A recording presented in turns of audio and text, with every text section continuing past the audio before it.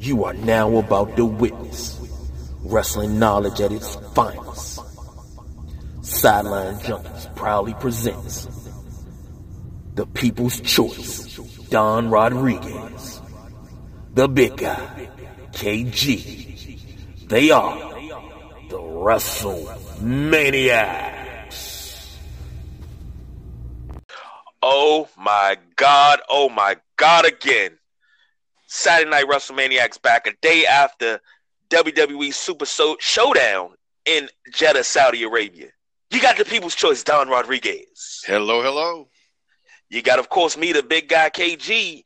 As you can hear from the excitement in our voice, what an epic event. Yeah, it was pretty crazy. We just starting around the universe talking about Super Showdown and everything that happened and some behind the scenes or what may be coming to the forefront now that led to some interesting finishes. But the night started off with Seth the Pyro Palooza as he went up against Baron Corbin. So I called it not too bad of a match.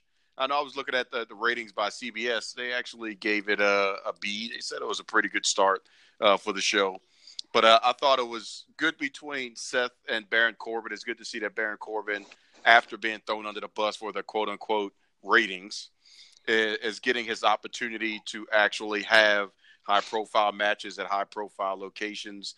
And don't get it twisted, just because they started the show, they actually, in my opinion, set a strong pace and presence for the show, because we went from Baron Corbin doing the old-fashioned heel move where he grabs a weapon and the ref stops him, and next thing you know, he gets rolled up 1, 2, 3, and that's how Seth Rollins won. So you had what I'm calling the old-fashioned. But then you had Brock Lesnar come in on what my opinion is a complete work of a moment with with Paul Heyman. Because Paul Heyman's trip in the ring, which led to Brock Lesnar getting the crap beat out of him with a chair, I think was all part of the plan and not accidental. That's just me. I mean, did you get that same feel, or were you thinking, oh, snap, Paul just bust his face? I got the same feel. Because when he fell, I said, uh-oh. And then I seen, the hesitation, and Seth just got up and went to town. I was like, okay, good job, fellas. Yeah, I was happy with that. At first I thought, like, oh, snap, did he just really trip? But then when Brock's reaction was not of anger towards Paul, I was like, okay, they're setting up for something. And then the setup, I think that's going to run for the next several pay-per-views and maybe a couple Raws in there, because we know how Brock's schedule is, that it's going to be a potential cash-in, but it doesn't happen because there is something afoot. This is one option right now where you see Paul Heyman distracts Brock by tripping into the ring, and Seth gets the upper hand. It could be the next time that Brock, like he did on Monday, beats the crap out of Seth Rollins, but then decides, nah, not yet. So I think they're going to play that ping pong back and forth on a Universal Championship Money in the Bank cash-in until maybe, Survivor Series. Or if I was going to milk it, I would milk it all the way to WrestleMania. You could. And then have him cash it in at Mania for some epic event. I don't know what it would, or epic match. I don't know what the match would be, but it wouldn't be against Brock Lesnar for the championship at Mania. It'd be Seth Rollins maybe versus a couple people, or Seth could be involved in a tag match and then have it cashed in. Just something out of the ordinary, so that way when a cash-in happens, that would be great. It'd be Seth Rollins, and maybe let's say Seth and Roman versus Brock Lesnar and Bobby Lashley. And then in the middle of the match, Bobby Lashley would have probably powerbombed Seth Rollins, and you just see Brock jump over and cover him. And the ref is like, what's going on? Count it. He counts it, and that's how he loses the belt, but the match isn't over. So I don't know. Something like that. I don't know. You have to figure out to flesh it out, but I wouldn't want the match to be over. I want it to be like Or maybe it's outside the ring. Yeah, that'd probably be better. If it was outside the ring, Seth was laying outside the ring. Brock would run around, F5 him, and then do the count and win the Universal Championship and then get back up and finish the match. That would be crazy. Wishful booking and thought process there. But if I had to take it the full 12-month time period for cash in the Money in the Bank, I think that'd be pretty crazy. Nobody would expect it. They'd be waiting for it, but they'd be like, well, I don't know. It's in a tag match. How's it going to work? And they're all wrestling together. And it looks like Brock may not get to finish, but it would just happen outside the ring. Well, I say it all the time, not because, I pay you. No, well, whenever you flesh it out, when it comes out like that, sometimes they screw it up, but sometimes they'll do it just the way you said it. When you do it that way, it works out so well. But like you said, it's something that can be dragged out, but I don't think it's going to be Seth Rollins who Brock winds up cashing in on. I think Seth dropped the belt between now and then. Who do you think would take it? I don't know. I would say Baron Corbin, but speaking of which, I don't know why they keep putting him in matches that we know he's not going to win. Well, this is one of those times where it's like nobody's expected to have the title change hands, because it's very rare, as you know, that they change titles on foreign soil. But this is just one of those. You got to have a high profile, and Corbin can draw enough heat.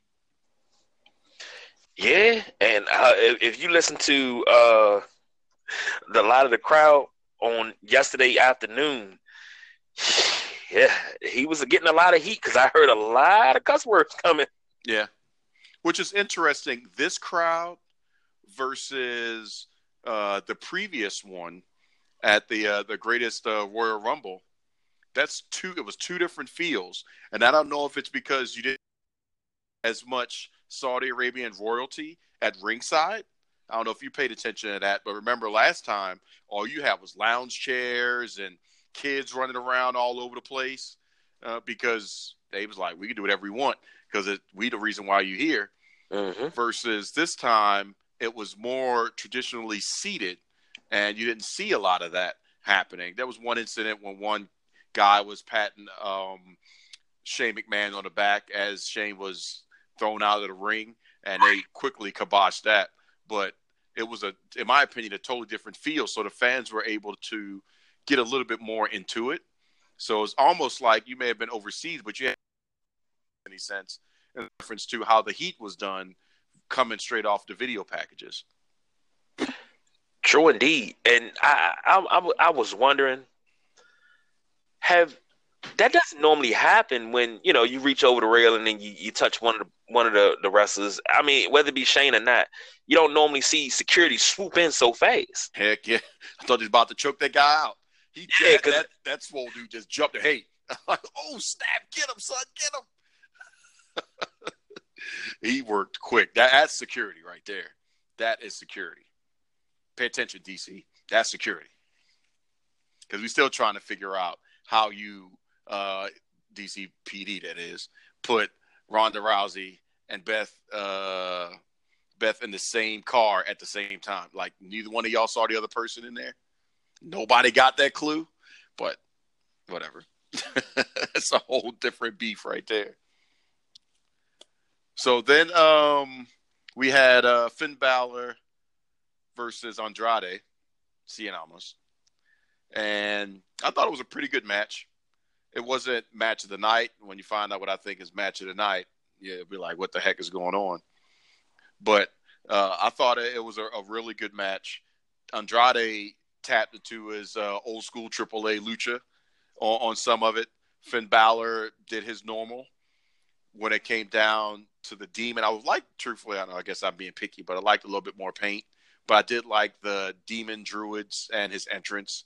I thought that was really good for Finn Balor and made sense. So, I would have liked a little bit more pyro for Andrade, since, it is Pyro Palooza. Well, and can you hear me? Yeah, I can hear you. Go ahead. Okay, there we go. I was having a little mic issue there. But you talk about paint with with Finn Balor. I don't know what normally when he does Demon Finn Balor, his paint is a little bit better quality where it does. I've never seen his paint rub off before. Yeah, not that quickly. So I was wondering too. That's a good call. If his normal paint guy was there, or if they had somebody stand in, because that's a lot of people to put on a plane. You have to get your passport and be ready to travel not only overseas but over to a unique location. So this guy may not have been able to make it to give us the full Demon look, or could just been an alternative try, a test, just for the pay-per-view to see how people would react to that look. But I was wondering, like, that's not typical Demon. This should be we don't see the teeth across the chest and the tongue and all that stuff. Yeah, it's normally a lot more intricate. But it was also 101 degrees on the ground versus the temperature of 96. So that could have also played a factor into it as well. So, depending, you were gassing out a lot more because you're expending so much sweat. The body would just say, hey, this paint's got to go because it's making us too hot. So that could have been a possibility as well. But it's a dry heat. It's the desert. No, it's hot as hell heat. That's what that was. Hot as hell heat. To Americans, everybody else at the Saudis was like, yeah, this is normal. Like, oh, y'all hot? Man, come on. You ain't got to worry about that. Put this extra layer on. You'll feel better.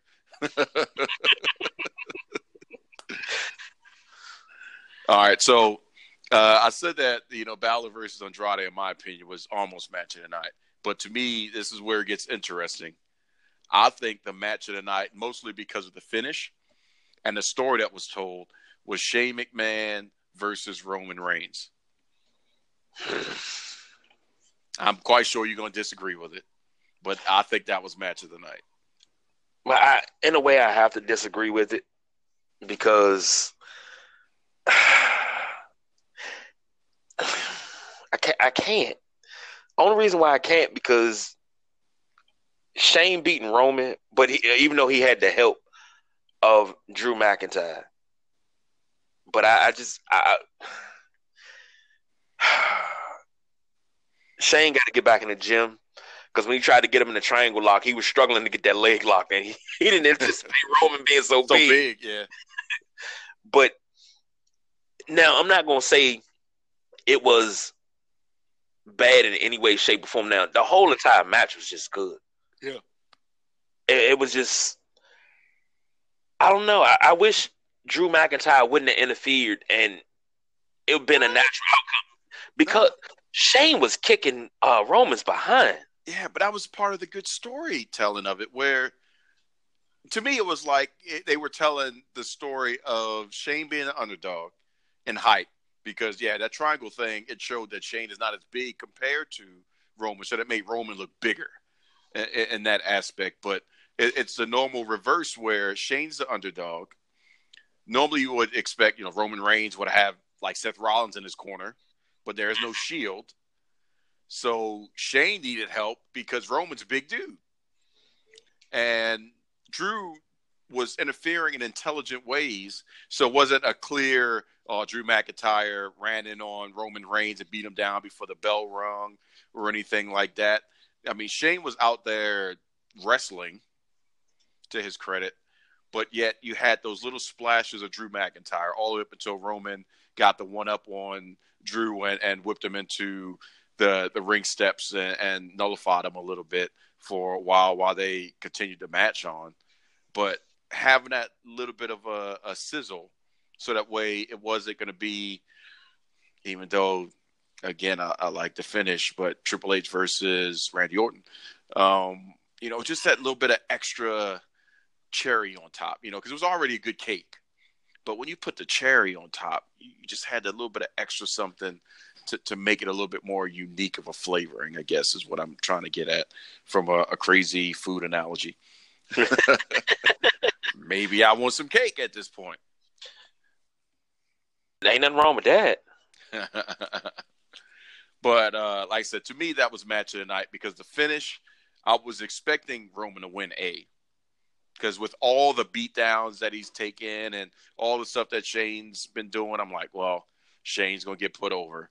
But I'm sorry, Roman's going to win because Shane has been, getting over. But when that mishap, quote unquote, where Shane's elbow hit Charles Robinson and Charles went down and then Drew rolled out with the quickness and Shane got the 1, 2, 3, I was like, that is a strong, good, intelligent finish. Whoever came up with that finish, I thought that was well worth the story that we sat through and watched, even with Drew McIntyre, because he played his role at the right spot, and boom, Shane was able to get the win, and it did set up for other things, but it kept the Shane McMahon way of becoming Mr. McMahon intact, since, he's not going a traditional – I'm running the company. This is it, Austin. This is it. And that's how you build No Chance in Hell, Mr. McMahon. So now we're getting a little bit of a different feel with the best in the world, Shane McMahon, until the only person that can go up against that concept would be CM Punk. But I liked it. Match of the night for me. You're a hater. Period. So then we had Lars Sullivan's first official wrestling match, which I guess laughingly he won via disqualification because the Lucha House Party, all three of them, gave him a receipt in the form of a beatdown, which the best thing I thought was crazy was Kalisto grabbing his legs, to which at that point made Lars not look as big. And all they did was just gave an old-fashioned mud hole stomping with a little bit of lucha flavor coming off the top rope off, I believe that was Grand Metalik, coming off of the top rope at one point, landing a splash. So that beatdown was well worth it to Lars, but did it really help anything is the problem, and that's the question. What do you think? Do you think it was good for Lars to win via DQ, or was it better for Lucha House Party to not look like jobbers? Well, to be quite honest, I use the same website you use. I use CBS, and they gave it an F. Yeah, I haven't been impressed by Lars. Now, granted, this dude is a physical specimen. He is huge. And he was quick and agile. I don't know if you peeped that as well. I was impressed on how light he was on his feet, almost like Braun Strowman. Right. A little bit shorter. And he has pretty decent mic skills. They can be polished a little bit. I mean, he passed the eye test. But when it comes to in-ring capability, this didn't show any of it. Yeah. I mean, yeah, but he was going against Lucha House Party, but I mean, did you really think that they were going to beat him? You matching power and agility versus skill and speed, and that power. I mean, what he did to them on a ramp, gee, me Christmas. And they kept saying, oh, on the steel. I don't think that's steel, but it doesn't give. I mean, it looks like it hurts. Yeah. That was some LED panels, but yeah. But it's no give in those LED panels. Yeah, ain't that the truth? You still feeling that? I was like, oh, snap. Are y'all going to break them things? You still got the rest of the show to go through. But I don't know. I'm trying to think. The only way Lars would have a stretch or a test of a match would be him going against – I know that sounds crazy, but I think Drew McIntyre needs to wrestle everybody. Right. Because he is that good at this moment versus when he was first in the WWE as the chosen one. I think he could go on a run like Kevin Owens did, where he's just wrestling everybody. No F's given, and he's just wrestling whoever wants to show up. Or you want to go? Let's go then. Heel, face, it doesn't matter. And Drew is just facing him. I think Drew versus Lars would be the education that Lars would need. Or Seth versus Lars. Or he's going to need somebody to really show him how to flesh it out and give a little bit better of a match. I think Lucha did good for what they could do, and they got some retribution, which I thought, like I said, was really cool. even though they caught the beatdown afterwards. And then just thinking of the fact that Lucha House Party got disqualified for laying down a beatdown. It's like, well, okay, I can get with that, versus expected Lars Sullivan getting a disqualification because he just threw somebody into a chair and you told him to stop and he didn't. So I guess I could get with it. It wasn't the most phenomenal match, but it is what it is. But I don't think anybody. Well, Lucha House Party looked a little bit more hardcore in that one, but didn't really move the needle for Lars yet. He needs somebody better to work off of.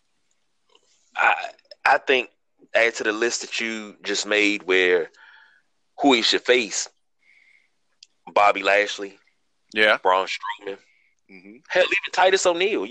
Somebody that's comparable in size and strength as him. Now, I will say, as much as I like Titus, but I think Titus needs to work with Bobby Lashley and them too. Titus is just so long in reference to his legs and his arms that I think he needs to work with somebody that can show him how to close it in so his moves are tighter. And I know it's funny from somebody that's an armchair quarterback or a sideline junkie saying, this is how. But looking at it, and if you watch some of his matches, he just seems so long. That's why the balance that he had with Darren Young was really good, because you had that quick, small, close quarters wrestling, and then Titus would come in with the big man moves and do some stuff. But when Titus is doing a match on his own, like actually, if Titus wrestled Jinder on a long program, I think that would tighten him up. Or Titus and Cesaro, I think that would tighten it up, because you got the height, but you can work that close quarters and get a little bit more of that grapple in there. And then he could really hone in how to make it look like he's a smaller guy in reference to reach, but a big guy at the same time. I mean, NFL-wise, he's killing it in reference to, arm reach and everything else in height. But and the 20x20, you just got to – maybe that's just me being picky, but I look at those things and seeing it just a little bit tighter. But that's what you're supposed to do. That's what when we talk about. I don't want to say job definition, but when we talk about what everybody brings to the table, that's what you do. That's what you bring to the table. Because I wouldn't have never thought that. I wouldn't have never paid attention to that. Now I'm going to pay attention to it every time I see Titus and be like, okay, that's what he means. You just opened my eyes to something totally new.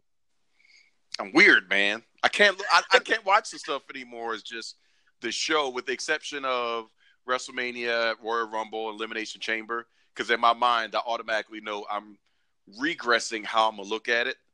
I'm just gonna watch it as the match and the spectacle. But outside of those instances, I'm very nitpicky on it, especially like when I'm live. All I'm watching is production. I could care less about what's happening in the ring. I'm watching visual cues. I'm looking for everything that's going on. Where's the guy with the spotlight for Cesaro? How many seconds do they have before they come out, before the whiteout happens with the spotlight? I mean, all those things is what I'm looking at. Is the timing for Randy Orton, which it was really good at Super Showdown. The timing for the flashes of light as you had the guitar riff happening. Was it actually spot on that time, or was it a little bit off? That's what I look for. Just straight production value. I'm at that crazy smart mark, so to speak. And speaking of Randy Orton versus Triple H, Trips brought back out the bike, which the crowd popped for that. And he looked really good. He looked leaner, so you can tell he had an injury.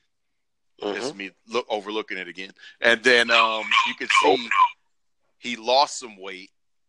And it was more so weight and muscle mass combined with age. Because remember how Triple H's legs, his thighs was big ham hocks. Not that I'm looking at Triple H and his legs, but I'm like, wait a minute. Trips look like he done lost a little. So I don't know if that's just his diet and what he's doing now to be a little bit more leaner. But you can tell he's gotten some muscle definition. He's not as swollen as he used to be. I guess, on the lower half. The upper half was still not too bad, so he's good. But in the lower half, you could tell that his diet, or at least I could tell that his diet, exercise, and the injury played a little bit of a factor for how he was building things up, even coming off of WrestleMania. But overall, I thought it was a pretty decent match. They told a great story between the pedigrees and the RKOs and everything.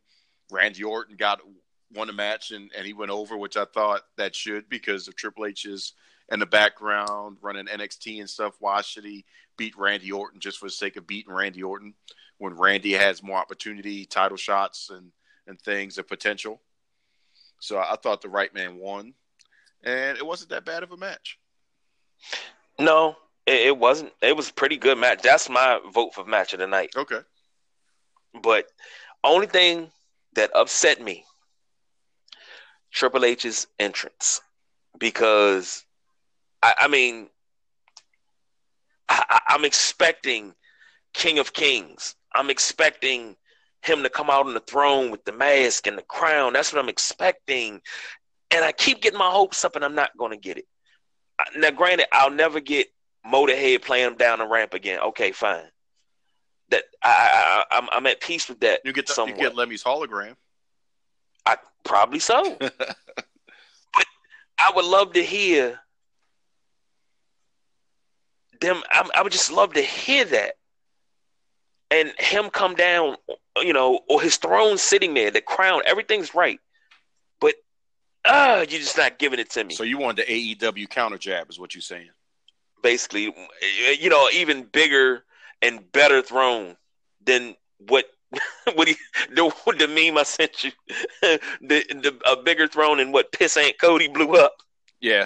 So what you're saying is, what you should have seen was a bunch of people walking up dressed as skeletons or whatever, I don't know, whatever it would be, and they're bringing pieces of something, and then they're building the throne back together, and then on the throne you would have a couple letters that say AEW, and you would build the throne, and then the lights would go out, they would open up, and then there's Triple H sitting on it with a bunch of pyro, crown and all. Yep. Now see, and that'd have been a return jab. That'd have been a return jab. Yeah. How hard is that? You put that together. How hard? But this match, it was pretty good. But what was that? That was Michael Cole that did this match. Mm-hmm. What? If I hear vintage out of Michael Cole's mouth one more time, that's his thing. How many things does he have? He just got vintage. Vintage Randy Orton, vintage Triple H. Vintage. Oh my God! Will you stop saying vintage? That's his thing. That's his. Oh my God! I would prefer classic. No, that wouldn't sound right. Classic Randy Orton, classic Triple H, old school Triple H. That's like not hearing Boomer Sooner from Jim Ross. Well, you got to hear that. I mean, that's. Oh my God. Oh by God, or Mamma Mia from Mauro Ronaldo. It just goes with the territory. When you get Michael Cole, it's just going to happen. He got nothing else in the tank but vintage. Yeah, I'm just kind of sort of. I've watched Michael Cole go from backstage interviewer to announce table, and I know you got a lot more than that. You went through the entire Attitude Era. And you went through the Ruthless Aggression era, the PG era. You went through all the eras. You mean the Attitude Era that's rumored to be coming back? We'll get into that when we get to the main event, because I smelled a little bit of that earlier. Oh, we're about to go into the main event right now. I'm not even going to play with you. We are? Yeah, we're going to the main event right now. Well. Taker versus Goldberg. Man. Taker became overface. Yeah. What do you say? We got blood. That's the first time in about 12 years we got blood in a WWE match. But Goldberg had Goldberg's headbutt and before he came out. So he already had the spot. That's where I thought he was bleeding from. But then when it became apparent that he really did cut himself, on the guardrail. I'm sorry, on the post. I was like, oh, snap, he really is cut. But I didn't think that he got concussed out of that as well. But, I mean, kudos to Goldberg at his age and not being consistently in the ring and being in quote-unquote ring shape, for still having the muscle memory, the wherewithal to continue with the match for what he could do. But, you know, also kudos to Undertaker for realizing I don't want to call it because of this high profile. So I can't say, hey, we need the ref. But at the same time, we need to tap this one out. And he went for the choke slam and went for the pin. So Taker called the finish on that one. It's like, it's time to go home because Goldberg may be out on his feet. And he admitted, hey, I apologize. Apparently, I got a concussion that hit the post a little too hard and with too much force, and it just happened. So, other than that, I mean, I think it lived up to what it could be for what it was in this stage in their careers. Taker's entrance was Taker's entrance. He actually didn't do the shortcut where he came through halfway. He actually walked all the way down. And then, Goldberg's entrance was a little bit longer because they went OG WCW and had him walk all the way, and they kept the music going. So that was the only difference I saw in Saudi versus U.S. Because U.S. at that point in time, we were still chanting Goldberg all the way until he got in. So if it took 4 minutes, we was Goldberging it up. So they got tired until he came out.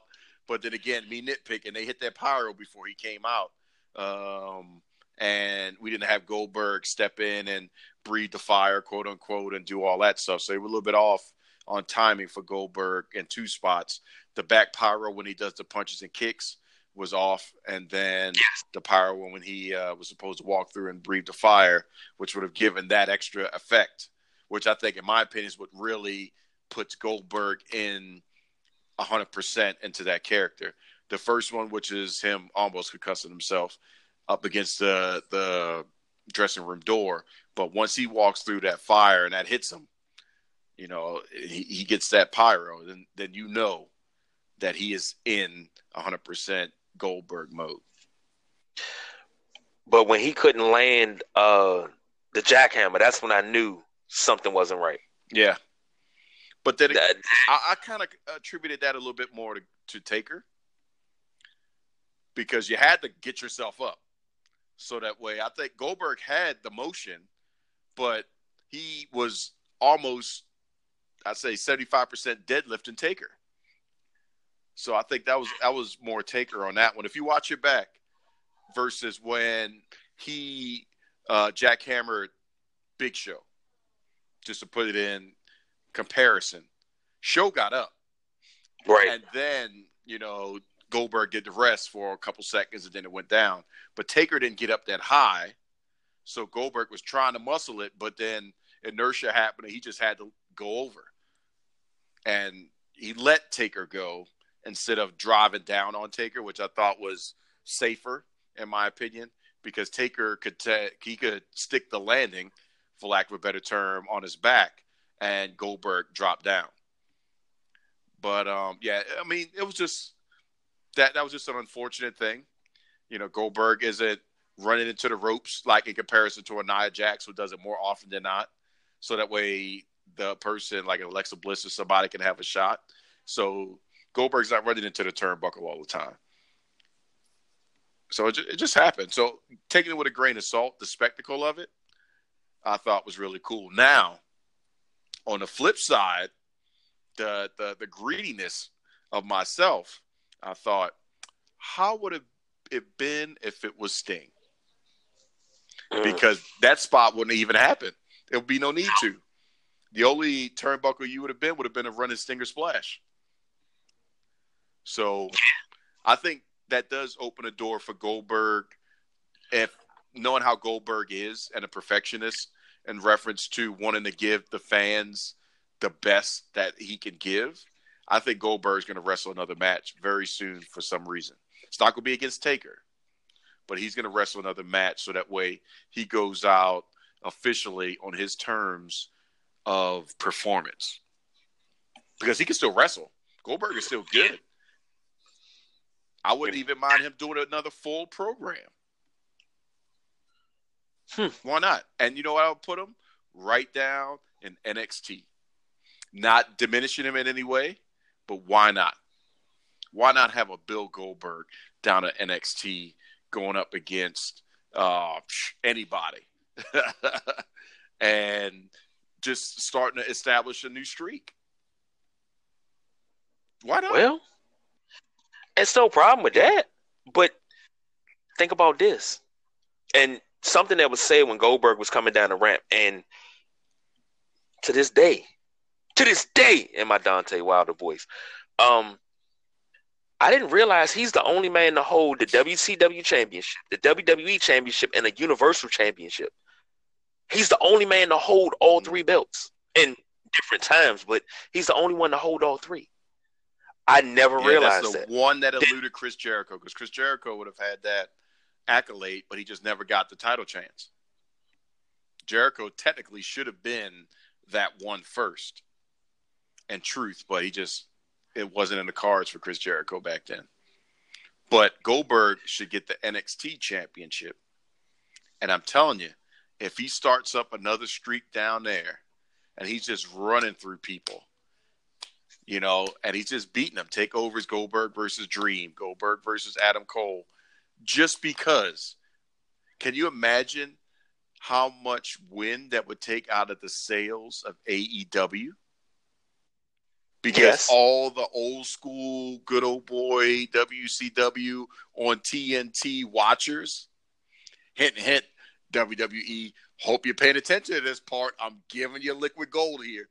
All the WCW OG, 40, 50 demographic that been, oh man, I remember when that time, and now they can sit down with their kids, and their kids can relive a new streak with Goldberg.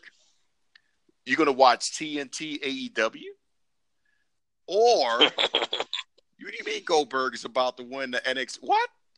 We're going to have an NXT special on USA? What? Immediately following SmackDown? What? You turned it on, Goldberg. Like, what the heck just happened? Come on, man. KG, come on, man. AEW is going to be like, oh, shit. We fighting for advertising time right now, and y'all just gave Goldberg the championship, and he is wrestling. Yep. And you can't say, oh, it's like Brock. No, he's wrestling. He's there in NXT putting in work. And you can't – nobody's going to believe, oh, he's just fighting like indie talent. No, NXT is up there in reference to quality. Ricochet has proved it. Aleister Black has proved it. So just the fact that, you've got – talent down there, and we've got Adam Cole, baby, versus Goldberg and Johnny Gargano and Tommaso Ciampa and all these juggernauts that are in NXT, and they're learning from Goldberg, but you're getting a legitimate streak happening again. And then he goes to SmackDown, and then he continues his streak before getting to Raw, where at that point, why not? Brock's a champion. Goldberg versus Brock 3. But this time Goldberg's got a streak behind him. And guess what Brock's going to be, or Paul Heyman's going to be cutting the eloquent promo on. We've already beaten one streak. So why not show that the beast incarnate, the streak killer, can defeat another streak? The streak he could have beat in WCW had Brock Lesnar had decided to go to WCW instead of signing with WWE and OVW. So we took out Taker and spared Goldberg because we didn't think WCW was that good. Now we're going to destroy Goldberg's streak and add another notch to our belt and walk out as the champion. Come on, son. I'm telling you. Hot fire. Oh. I spit hot fire. I spit hot fire. Dylon's the girl. Sorry. that is a good year and a half worth of programming. Because if he's gonna, what was the streak? 173-0. Yep. And it doesn't even have to be that high. Oh, You could get to 100. You could get no, to no, no. 100 It's gotta be easy. that. Make it Well, no. 175. No, because remember, you don't want to diminish the NXT talent. Because remember how many jobbers was in that first 60. Well, yeah. And then you have, when I say, I mean, we talking like indie jobbers. And then you would sprinkle in a Hugh Morris, Al Snow, or, other people intertwined before we started getting to the real meat and potatoes of who he was beating to continue the streak. So I don't want to diminish it that way. I want him coming in and actually beating legitimate talent. So it's like 55-0. Well, see, I when I say 175, I didn't mean it was going to be all NXT talent. No, it needs to be. It needs to be. No, because the reason why I say I would say that, I pull from some of the local places, MCW and places in the Midwest, and just somebody like he's going around and he's showing up doing appearances on behalf of WWE and NXT. Well, I think that'd be them. That would be like, oh, they just copying off of AEW because that's what AEW's doing. They're running the indie circuit to continue their thing. I think it just needs to be, like I said, NXT. He wins the NXT championship. He takes the NXT championship to SmackDown, and he's defending it on SmackDown. Because NXT is going to get that's bringing more people into the network. So more people are subscribing to watch Goldberg. You're trying to get those old fans, but you want to get them back with him. Oh, Goldberg just beat Jimmy Walker. Like, yeah. Like nobody won't care about that. But Goldberg versus Velveteen Dream, what? What are you talking about? Or Goldberg versus Keith Lee, or Goldberg, versus the original Bro. I mean, all those, like, wait a minute. He's beating them? And they're that top talent. And then Goldberg shows up on SmackDown, and then he's facing, some SmackDown like Daniel Bryan, and then he's working it up, and you're getting some of these dream opportunities that they normally wouldn't have. So it's great for the talent that's wrestling with them, because, man, how many of them can right now? You can't say Adam Cole, yeah, man, remember that time when I wrestled Goldberg? But now you can say, yeah, I wrestled Goldberg. He did beat me, but I wrestled Goldberg, Right. That's just an epic moment. And then, like I said, at 55-0, yes, that's pretty believable. And then Brock could do that. And then, like I said, so many more people are subscribing to the network, even if it's for 1 month. If you get 10,000 old WCW people at $10 a pop, that's worth it right there. Man. All right, since you done fleshed it out like that, never mind. Your way sounds better. No, I mean, I'm saying, like I said, if it was during the Attitude Era NXT existed, yeah, I'd be all for it. But I just think that I don't want to, like I said, take away from the NXT talent just because we just having somebody show up at Full Sail and Goldberg just beating them. Just to beat them. I mean, then it'd be like, oh, yeah, they're going for that old thing again. Goldberg's 22-0. Nobody really cares. But like I said, if you're beating top talent at NXT and you just run it through it every week, then heck yeah. Man. So we went through all that fleshing out so we can bypass Braun Strowman versus Bobby Lashley.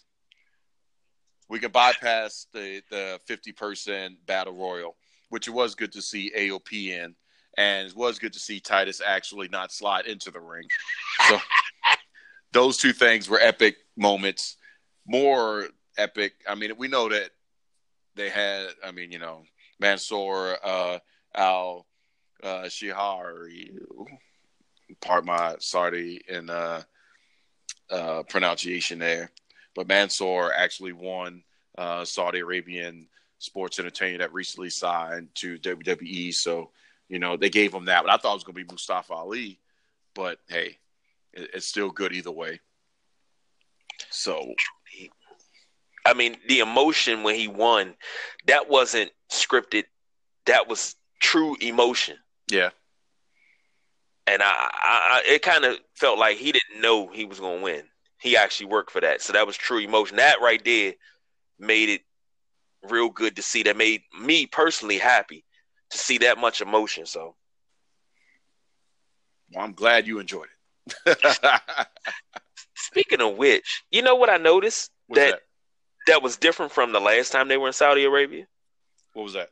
Renee Young wasn't covered. She was covered enough. No, I mean she was covered, but I mean she didn't have the hijab on. Yeah, that's true. She was covered head to toe last time. But like I said, different group at ringside. Right. And everything's starting to become a little bit more relaxed. And What they should have. Go. I'm sorry. What are you gonna say? No. One thing that I'm tired of seeing on social media is so many people criticizing the pay-per-views and this, that, and the other. And we shouldn't be doing this. You got to start opening up doors. You got to start extending the olive branch and making friends. So you can't be butting heads all the time. That's the only way we're going to make the world a better place. Yeah. And if wrestling brings everybody together, well, damn it, let's bring everybody together with wrestling. That's just my 2 cents. I agree with that. Now, my extra cents on your 2 cents is the WWE needs to put their foot down and break one more barrier. The next one, women need to wrestle. Because you don't want to keep sending, we got 7 more of these to go, a message that Renee Young could be the only one seen and heard, but nobody else could come out, A, in their normal gear, and B, actually perform. They need to have that happen, and they need to push for it. Because I know that check was big, but they need to push for it and say, you know what? They want to see that as well. And we're not doing it as a disrespectful thing, but we want to do it as an empowerment thing. Because if the whole world is watching, how much more power would it be for people that are looking at your hierarchy negatively to see that the hierarchy approved women being seen in this empowering light? From in my opinion, from a political standpoint, even the worst politician, would look good with a nod like that.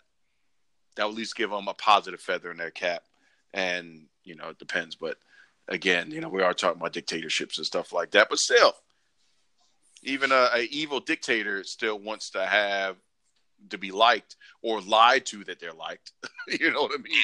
So, I'm going to pay this guy to lie to me and tell me everybody loves me before I kill them all. But at least I'm hearing that I'm liked. But I think that WWE, and more so Stephanie, needs to continue to push for that to be. You got 7 more to go. So you got 7 more opportunities, 7 more years to do this. And if you can make that happen, and it can't be them all bodysuited, they need to be in their normal gear. So if they got stuff cut out and shown and meshed out and all that stuff, that needs to be what the world is seeing. And then it will make that extra little couple cents that you was talking about go even further message-wise, in my opinion. Agree wholeheartedly. So then we had what I call probably the main event of the evening, which was Kofi v. Dolph Ziggler. Good match. Cool finish with Xavier Woods interfering. I thought that was a smart moment. That gave Dolph Ziggler a little bit more fire to carry it to the next level, which they're doing at Stomping Grounds, what I'm calling the Timberland pay-per-view. I mean, it looks like they got a pair of butters that they just, put the word Stomping Ground inside of. But that's given him a steel cage match, and it's given a longer program instead of Dolph Ziggler just being the one and done type of thing. So I thought that was a good match and a good finish. Good match. Good finish. I mean, all the way, the build-up was great. But I hate to sound like a negative Nancy. Well, don't sound like it. But I got to. I mean, why Dolph just came back, and automatically he's already in with the WWE champion. That's, he just leapfrogged Kevin Owens, who just came back. And Kevin Owens leapfrogged pretty Daniel much Bryan. everybody else. Yeah. Who's now a SmackDown champion. But due to the injury, I can understand that. But what about Samoa Joe? What about Sheamus is out? What about Rusev? Yeah, I agree with Rusev. Shinsuke is still that one problem. Yeah. Which it should be solved. I know it sounds selfish, but it should be solved by even Andrade and his broken Spanish attempt is speaking more than Shinsuke and Asuka. And I'm not saying that to be separatist or whatever you would call it. I'm just saying that I want them to go to the next level. But in order to do that in the U.S., you have to talk. And having a broken English or somebody over, Becky promoting at Asuka's going to lose every time. True. You can't just leave. Who's ready for Asuka? You're not ready for Asuka. And then Becky just killed you in 3 minutes with everything she done said. You don't look. I'm not afraid of Asuka. No. So speaking of which, where is she at? Who cares? And I don't mean that in a bad way, but again, I'm not happy with this is the team that Paige is presented. This superstar. I'm like, come on, really? I feel like you're just giving Asuka the Scooby snack of the consolation prize. And Kairi Sane just coming up like, well, we got to bring somebody up. So come on, Kairi. Do whatever you're going to do. Yeah, okay. And, hey, it's Paige. Go ahead and do your thing.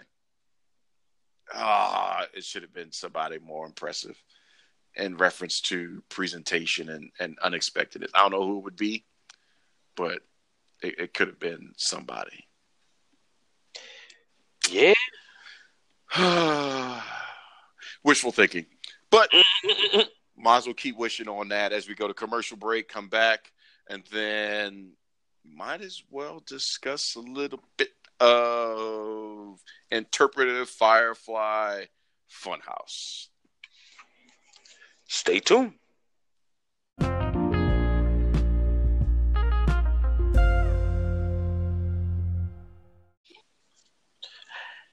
And just like that, we're back. Don't get hauled off because me and the People's Choice Don Rodriguez, like Ivan and Nikita Koloff. Ooh, Nikita and a Russian sickle. That's what I'm talking about. Well, Firefly Fun House. You know what? I'm gonna let you start. You go because I'm about to lay down some foundation, and then we'll see what you got out of it. Hold on.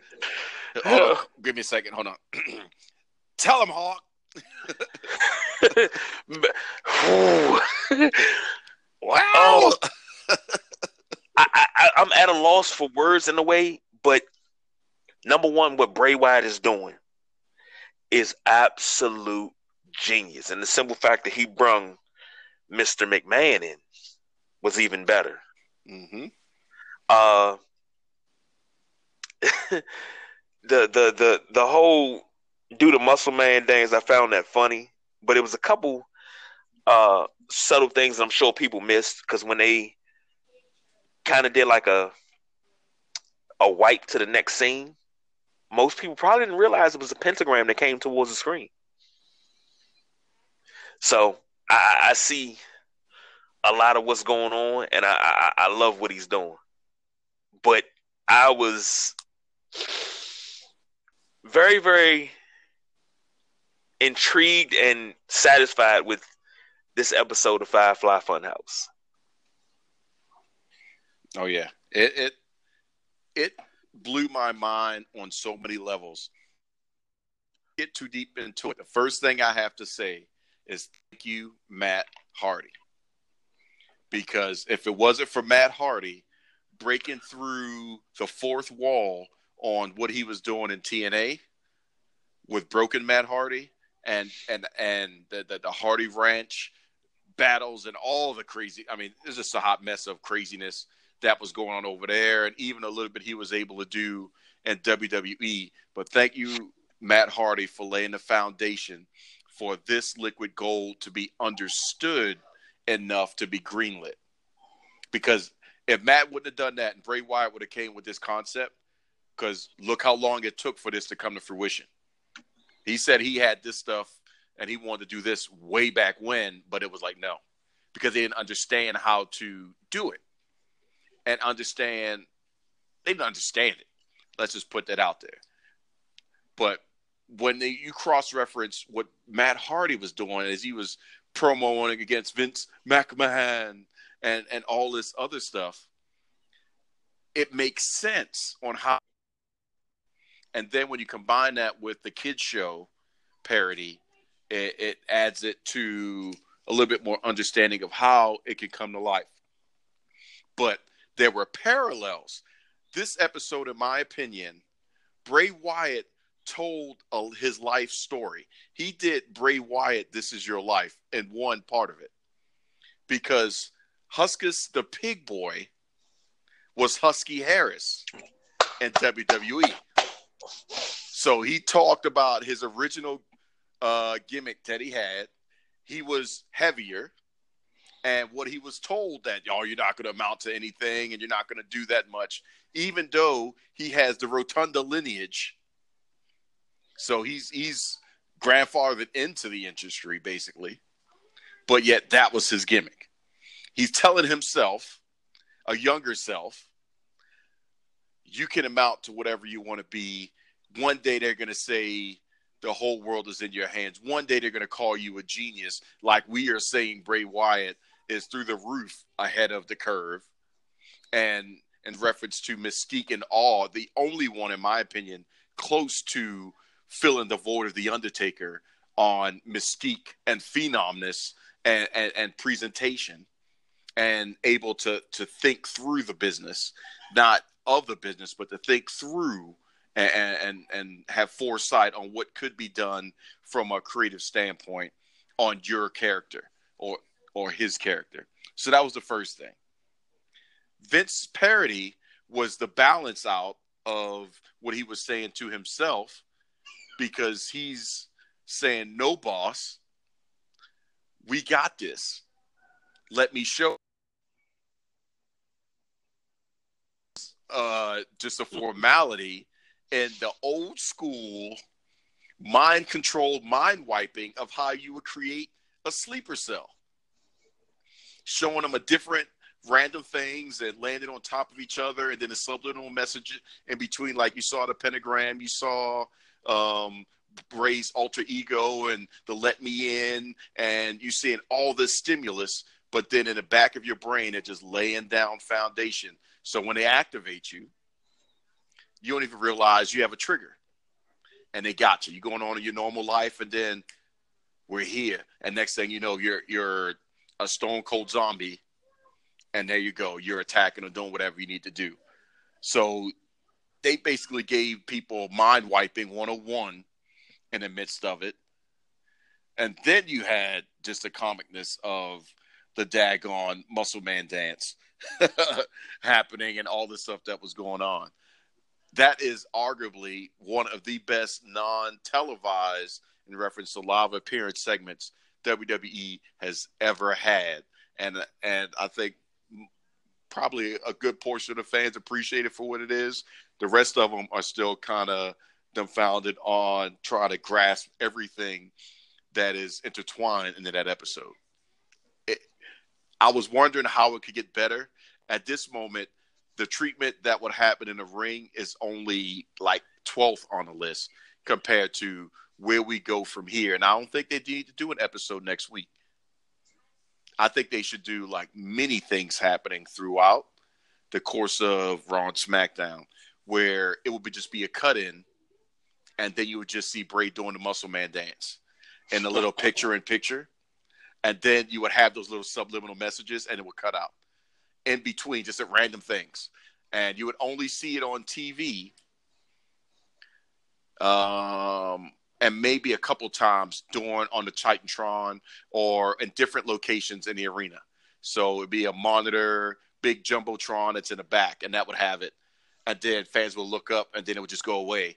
And then next thing it's on a Titantron. The next thing it's on the monitors where the announcers are watching, and you got the camera on that. So it's just popping up. And hey, WWE, steal this idea too. It's popping up at different locations all throughout, and then on on televised TV. So it's sitting at home, you're watching it, and that's just the icing on the cake. So Bray doesn't have a full Firefly Funhouse. It's just happening, and you're just continuing the quote unquote mind control, mind reprogramming thing that's going on. And then next week, you have it to where, or maybe you end it with just Vince.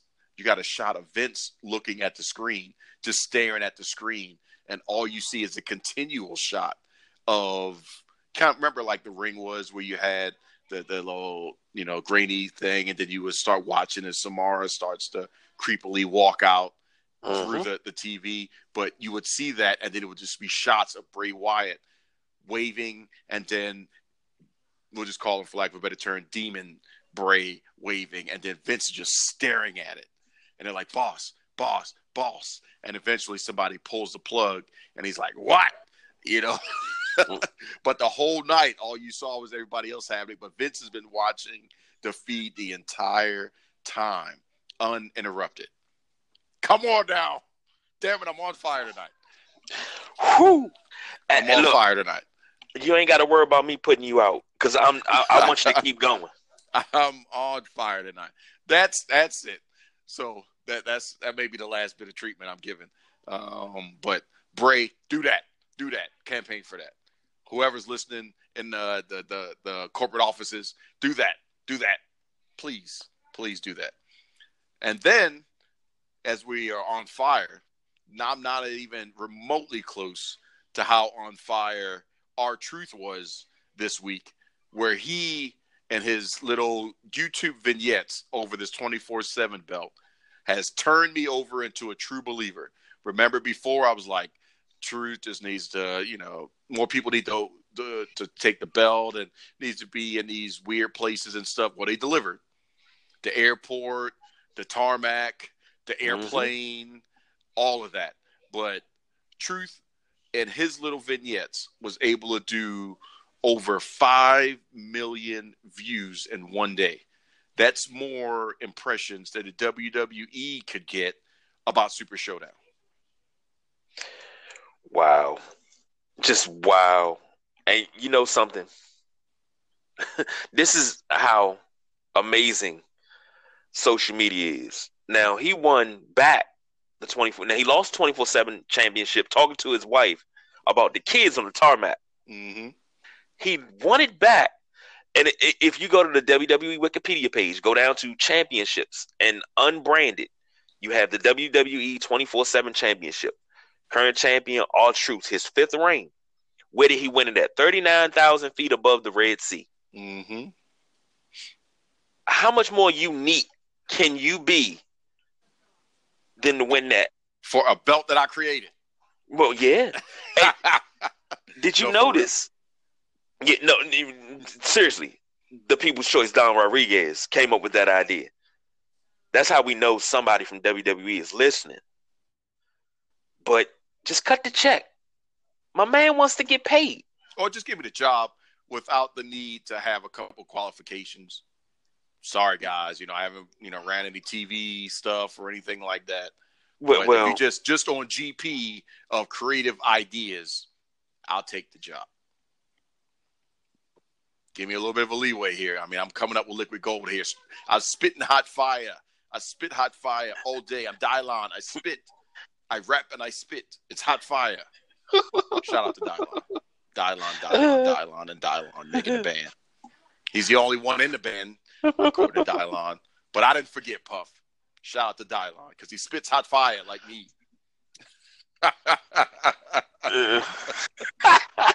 Greatest rapper alive. Name 5. Dylon. It's like, oh God, what the heck is going on Making the Band, man? This fool has lost his mind. But that's a whole nother.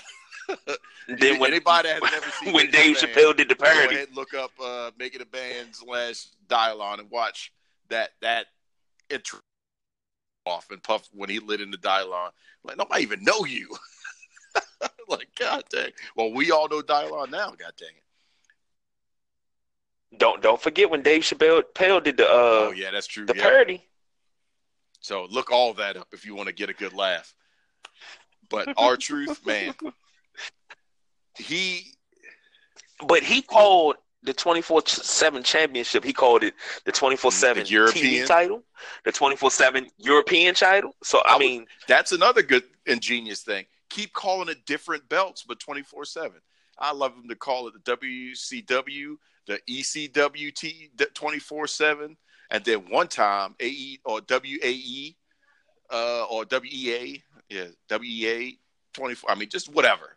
Just have fun with it. And now I think that's one of the most interesting spots on the show. I think it needs to happen more because this proves 5 million over title changes on an airplane. There should be more. I don't want to see a bunch of people chasing truth. I want to see a bunch of people beating truth and truth overcoming the odds in unique ways. I want somebody to get pinned in the shower. Sorry. Why not? I think Jinder should not have been, he shouldn't have covered Jinder.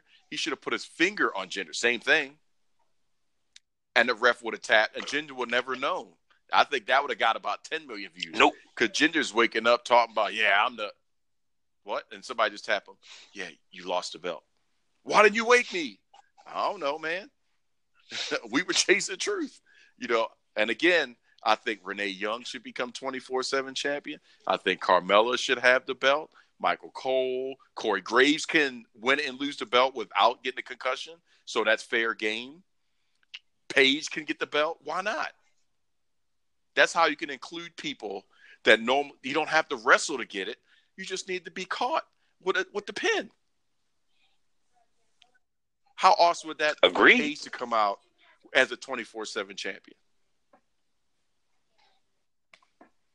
She doesn't have to physical. Well, and, you know, she can lose the belt to a female so that way you're not having a male pinning a female, you know, that type of thing going on. So she can lose it to Asuka, and then Asuka can lose it to Ember Moon.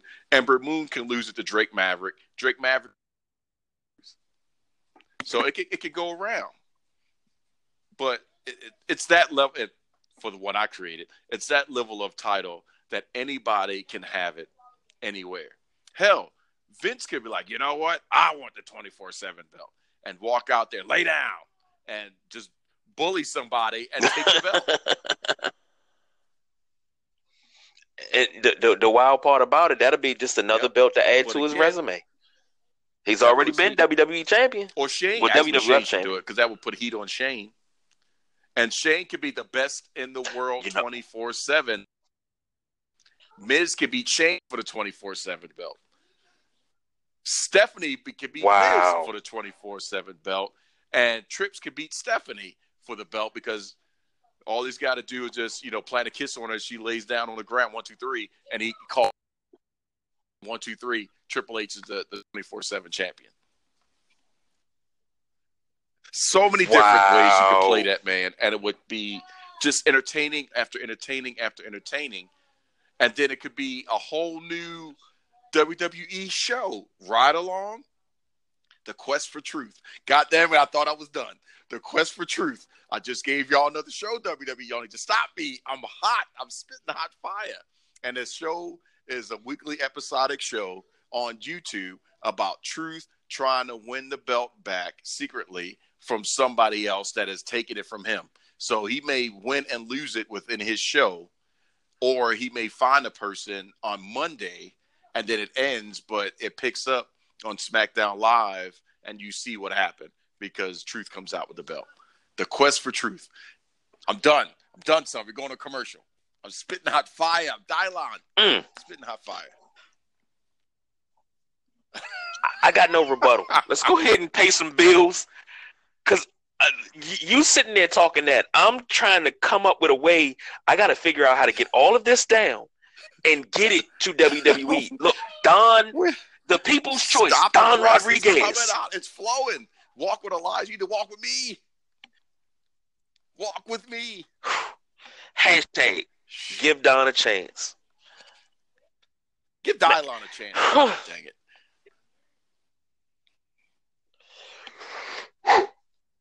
Let's go to commercial break. Let's take a break.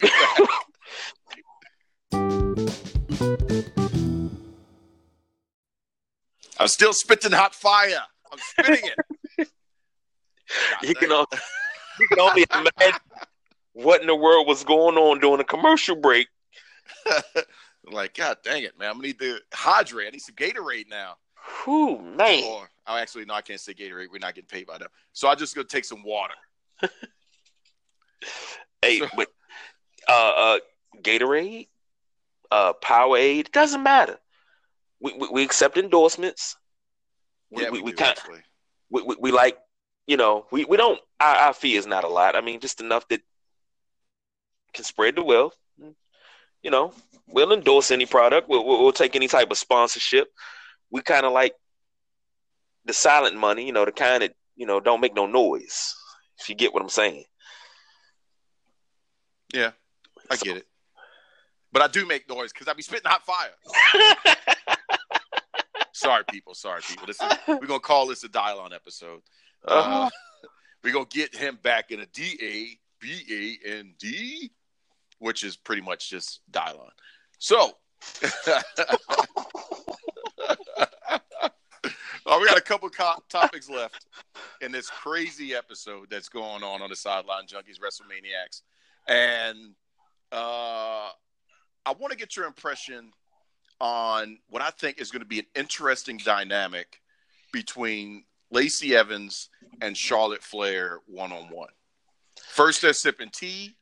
Now, Lacey's mad at Charlotte, trying to run her down. Charlotte, in a nice little pantsuit or short suit, kicks the crap out of Lacey, and now they're beefing. But we got two strong blondes that have great promo potential, two heels, and they can go at it. I think that's a recipe for something good. Not a recipe to put somebody else in for a triple threat or a fatal four-way, and you got those two a part of it. I would like to see those two in a Cesaro, Sheamus-esque series. I wouldn't mind seeing them both champions in a series of going against each other down the road. I think that would be great television, great matches, great performance. That gives Becky a chance to do what we're going to talk about in a second. That gives Bayley a chance to do whatever she needs to do to continue showing herself. But I think Lacey v. Charlotte, man, in a Iron Woman series or something like that would be amazing. I'm going to say this. Do not put these series of matches between Lacey and Charlotte on anything other than USA, because you got to get the people what they want. This right here would be monumental, epic, because I would love to see them two go back and forth. Yep. Natural chemistry. Exactly. And you have the Southern Belle. But which one is the Southern Belle? Because Charlotte's from the South too. Mm-hmm. And both of them are just, they are not to be F *K ED with. Yep. And who has more women rights than the Queen? Think about that. Man, but see, you calling for a Cesaro Sheamus thing? No, because them two wind up going the same Sheamus and Cesaro role, and they team up. Say it with me now. Come on, flesh it out. I was already there. Oh, you go ahead and speak it. Speak it. Testify. You might as well go ahead and kill the women's division, especially the tag team division, because they're going to dominate everybody the same way Cesaro and Sheamus did. Mm-hmm. They're going to decimate everything in their wake. So kill it right now. Yep. I'm sorry. You know how I feel about the Samoan Slaughterhouse. I got the I like to call it the irresistible force, but Nia Jax, and then you got the savagery of the sister and Tamina. Yeah, I think they would destroy them. And Mm-hmm. I don't believe I just said that. Please, Nia, don't be mad at me. Oh, you're going to be mad because I'm calling them the Queens of the South. Ooh. Already got a name. Why not? Jeez. Go ahead and lay it out, man. Queens of the South. There it is, Queens of the South. And Ship. who's going to beat them? That first match, Iconics. And, they butt heads during the match. And then all of a sudden, they're going to win gold. But then they hold. What's the longest reign for the women's championship? I think that belongs to the Iconics because they've held it for 2 months. Yeah, 62 days, I believe. They need to go on a New Day run. And they're literally wrestling on SmackDown, Raw, and NXT consistently. Because they could do that, and then you would force team-ups that normally would not team up in order to try to win the belts. People looking like somebody's got to take them down, so why not have a Shayna Baszler and Bianca Belair going up against those two? Why not having a Becky Lynch and anybody going up against those two? I mean, you just Becky and Bayley, anybody. You just have to put people together to look, we just got to do this, and that'll be the quest. We just got to get those belts off of those two. Mandy Rose and Sonya Deville. No, they get crushed, and it's going to come down to the unthinkable duo winning the belt: Ronda Rousey and Becky Lynch beating Charlotte and Lacey Evans. That's the WrestleMania match. I'm not even gonna lie to you. You know what just popped in my head when you said that? Rock and Sock Connection. The first time they won the belts, it was that unlikely duo that popped when I'll never forget it. I was sitting in the living room of my uncle's house, and everybody had went to bed, and my uncle had to work the next morning. So he asked me the next morning, "What was you so loud about?" And I told him what happened. He said, "Why you didn't wake me up?" My cousin said, "Why you didn't wake me up?"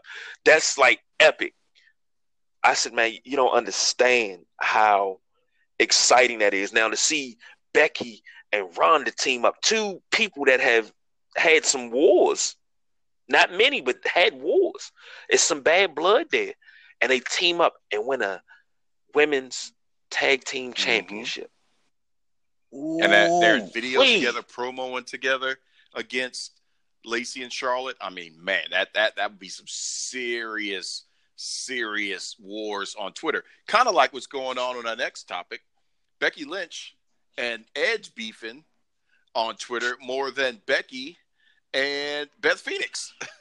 Like, they're really going in on each other on what's being discussed. I mean, they're dropping like hold the mic moments on Twitter right now, and it is crazy.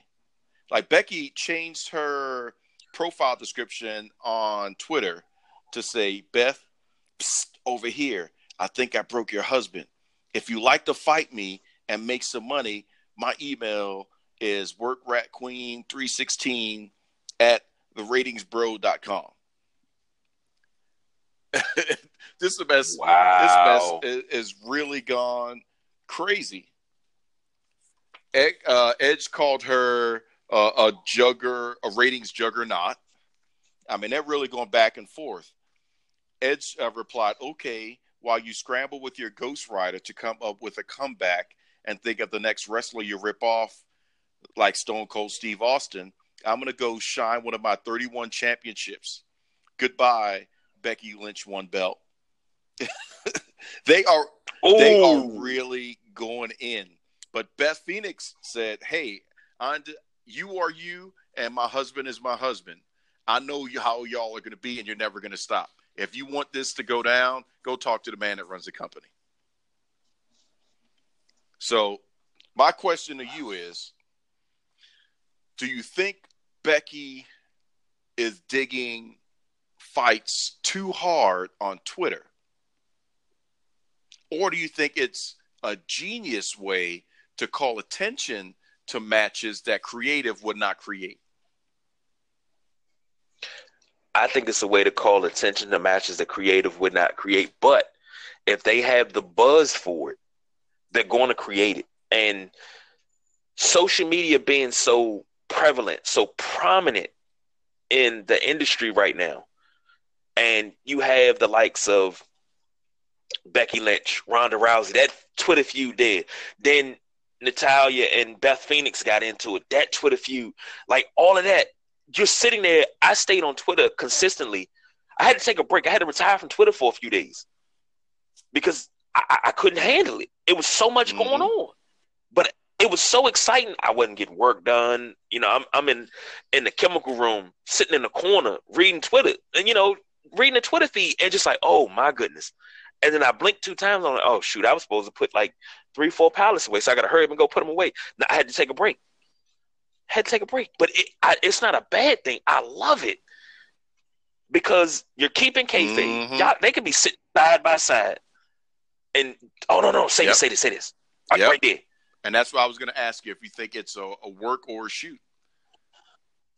I think it's a little bit of both. Edge, if Becky went to Edge and said, "Hey, I really want to get this booked. Can you help me?" I think Edge would be like, "Okay."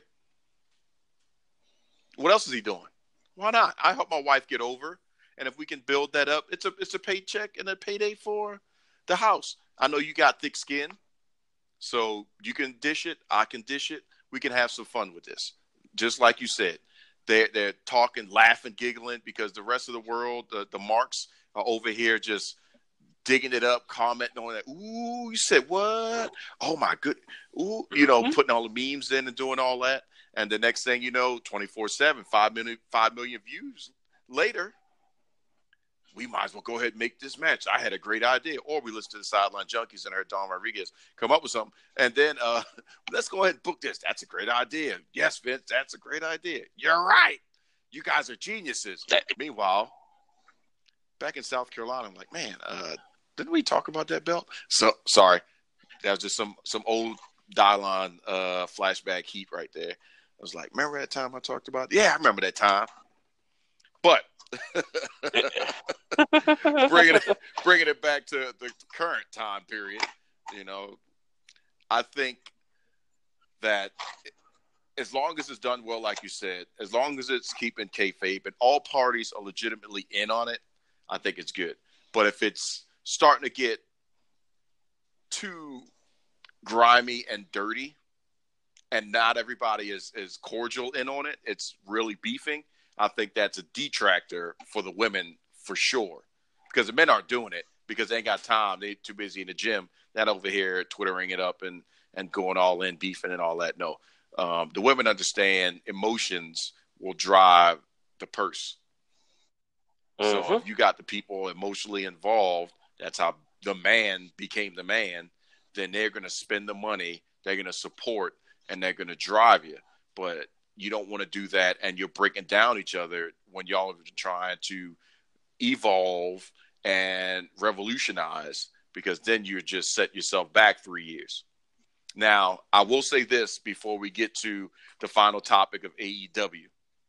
I am becoming increasingly torn, and I blame Mickie James. I blame Lana. I blame Mickie James. I blame, who else was it? There was one. Oh, yeah, Mickie James. Because I'm tired of these videos surfacing and these bathing suits and these bikinis and these tight little outfits. And I'm over here promoting the daggone women's evolution and revolution, and y'all showing some stuff that make me want to go back to the Attitude Era and some broad panties matches and stuff, because y'all shouldn't be watching it and looking like this on Twitter, man. I'm just saying. You shouldn't look like this. It's not fair. I'm hurt. I'm torn, man. I can't be talking about y'all need to be wrestling more than a lot of showing videos. I'm like, oh, Jesus Christ. What the hell is this? Is anybody else seeing this? And Mickie James talk about being, the MILF and all that. It's like, yeah, you're right. I can't even think about you the same anymore, Mickie. For a long time, I really couldn't because, she was my number one for a long time. So I'm just saying, y'all need to stop with this. For real. Y'all need to stop. We need to take a break, put on some clothes. Maybe y'all, I don't know, be in some sweats or something, and then show a sweatsuit video. But if I see one more daggone something, I'm writing y'all back. Like, y'all need to stop this. I'm about to start a campaign. Bring back the Attitude Era. For real. I don't want to see a woman wrestle. I want to see Mickey and Lana looking like that. That's all I'm saying. I don't see a problem with that. I mean, I don't, but this is wrong, man. This is wrong. I can't focus. Going down my Twitter feed, and I'm like, oh, man, isn't she married? Lana, stop it.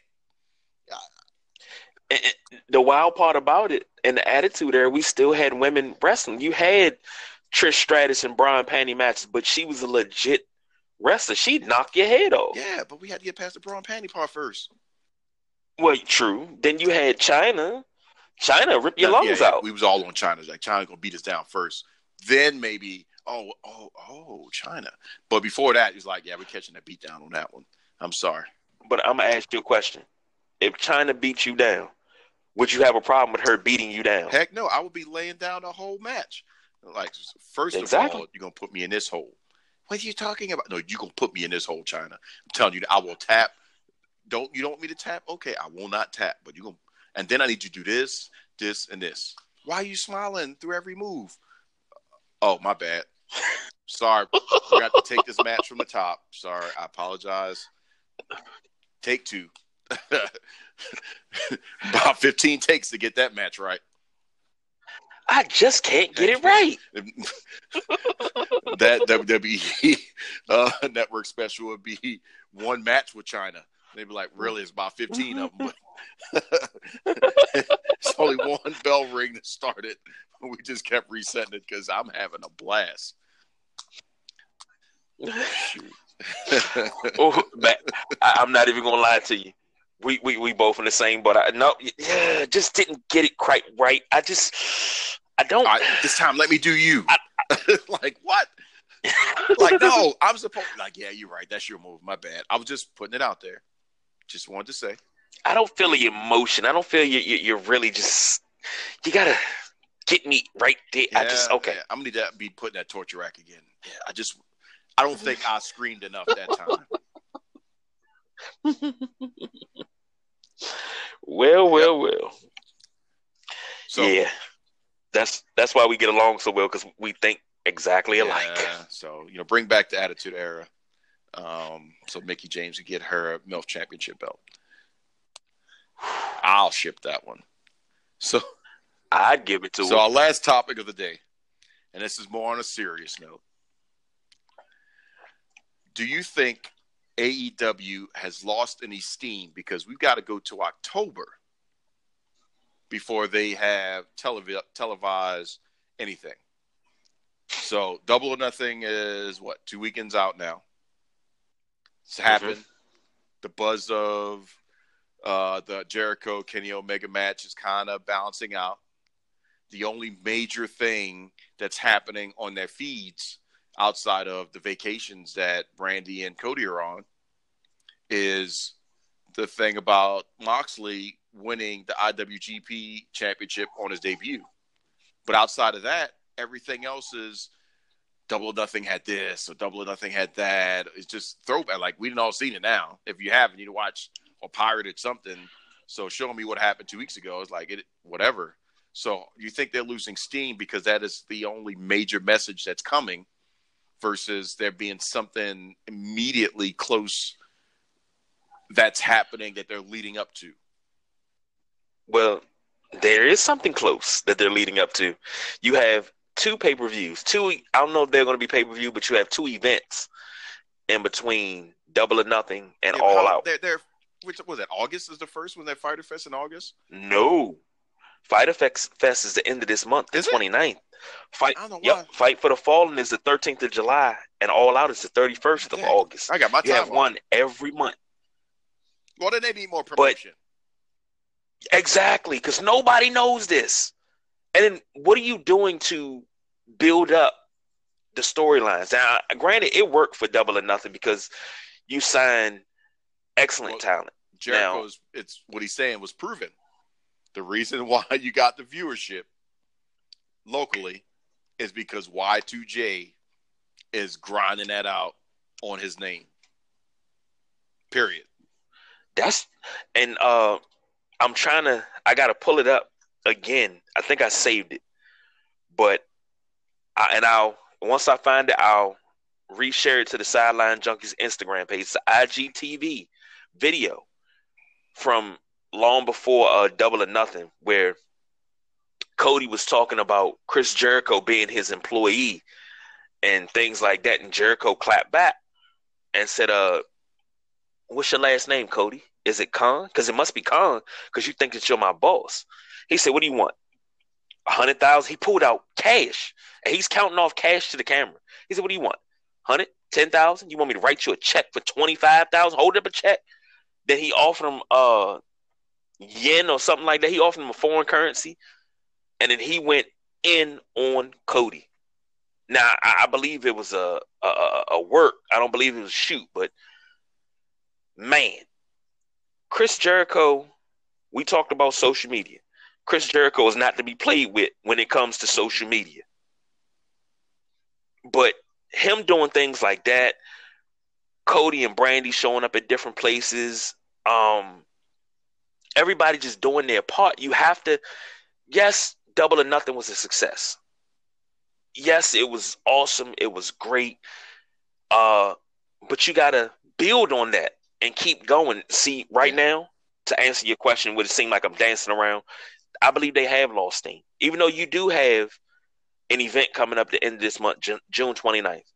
What are you doing in between events to keep people exactly waiting and anticipating with bated breath? They should not, in my opinion, I know you need a breather.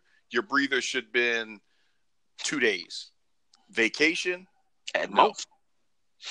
Should have been 2 days. I would be on a interview circuit. I would be, everywhere. I would be wrestling everywhere that I could.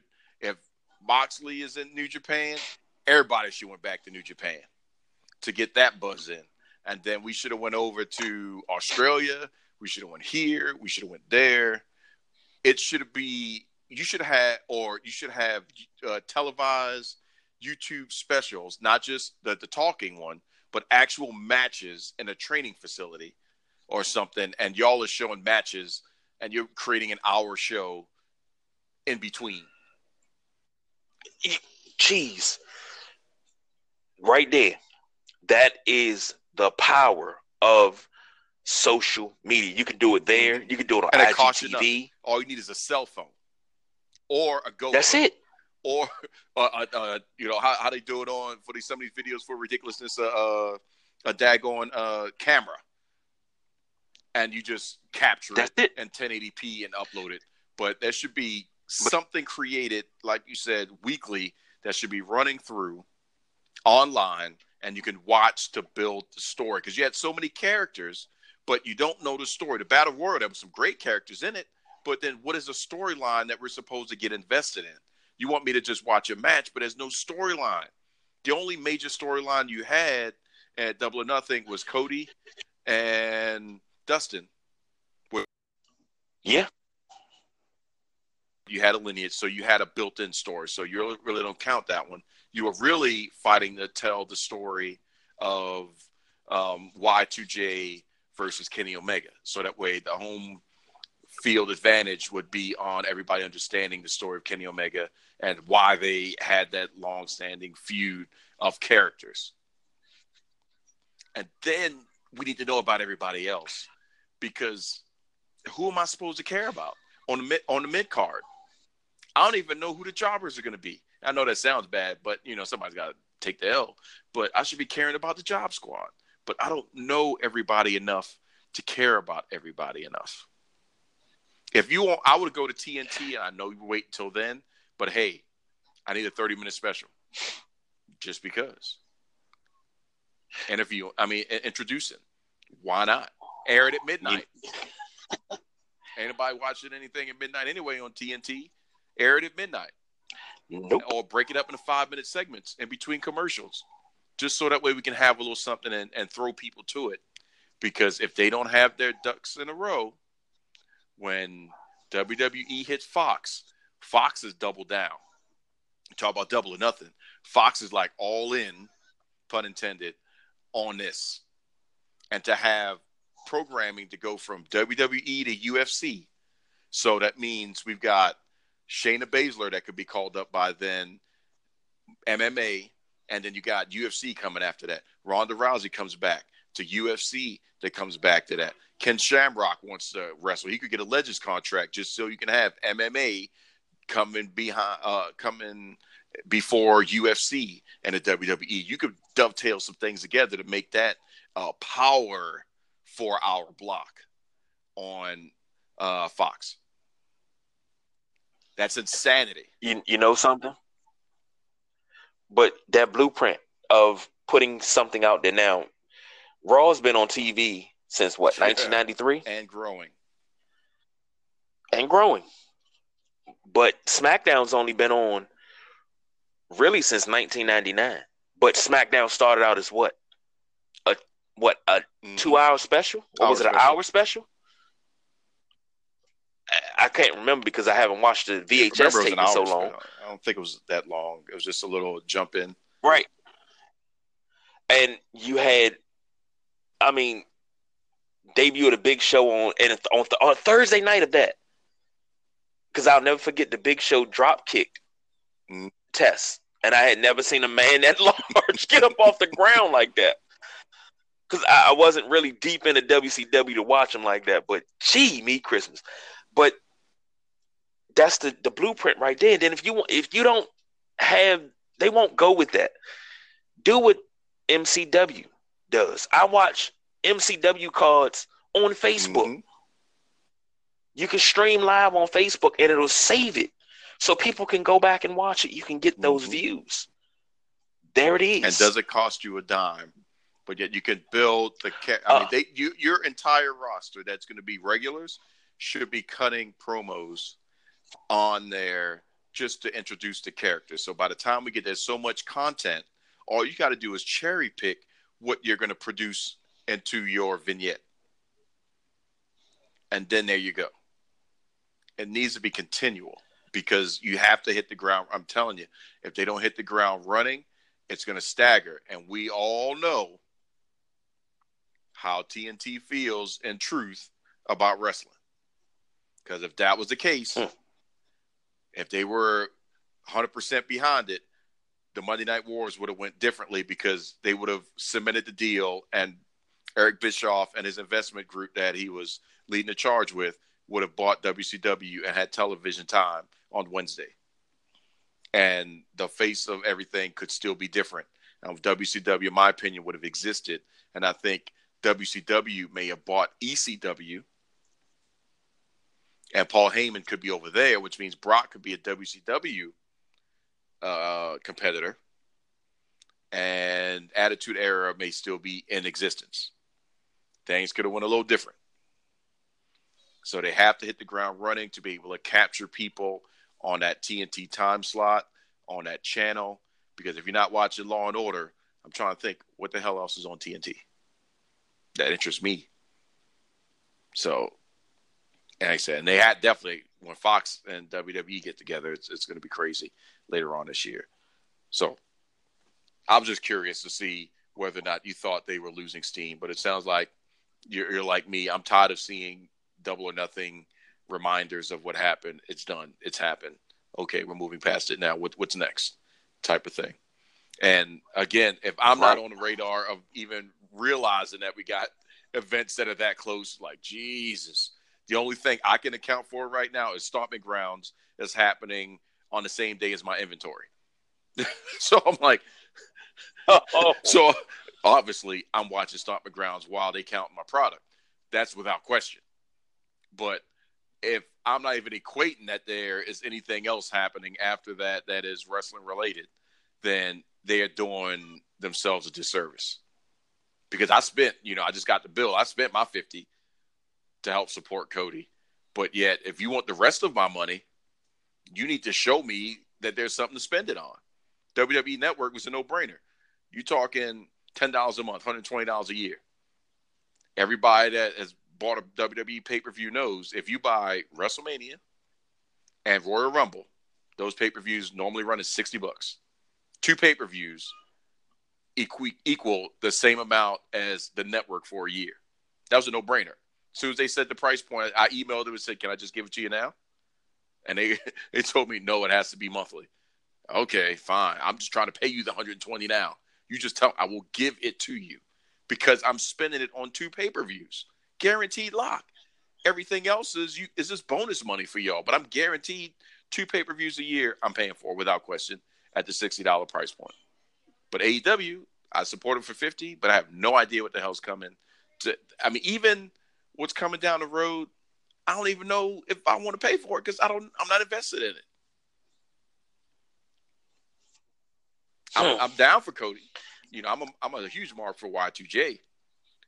But there's nothing there, and it needs to be something.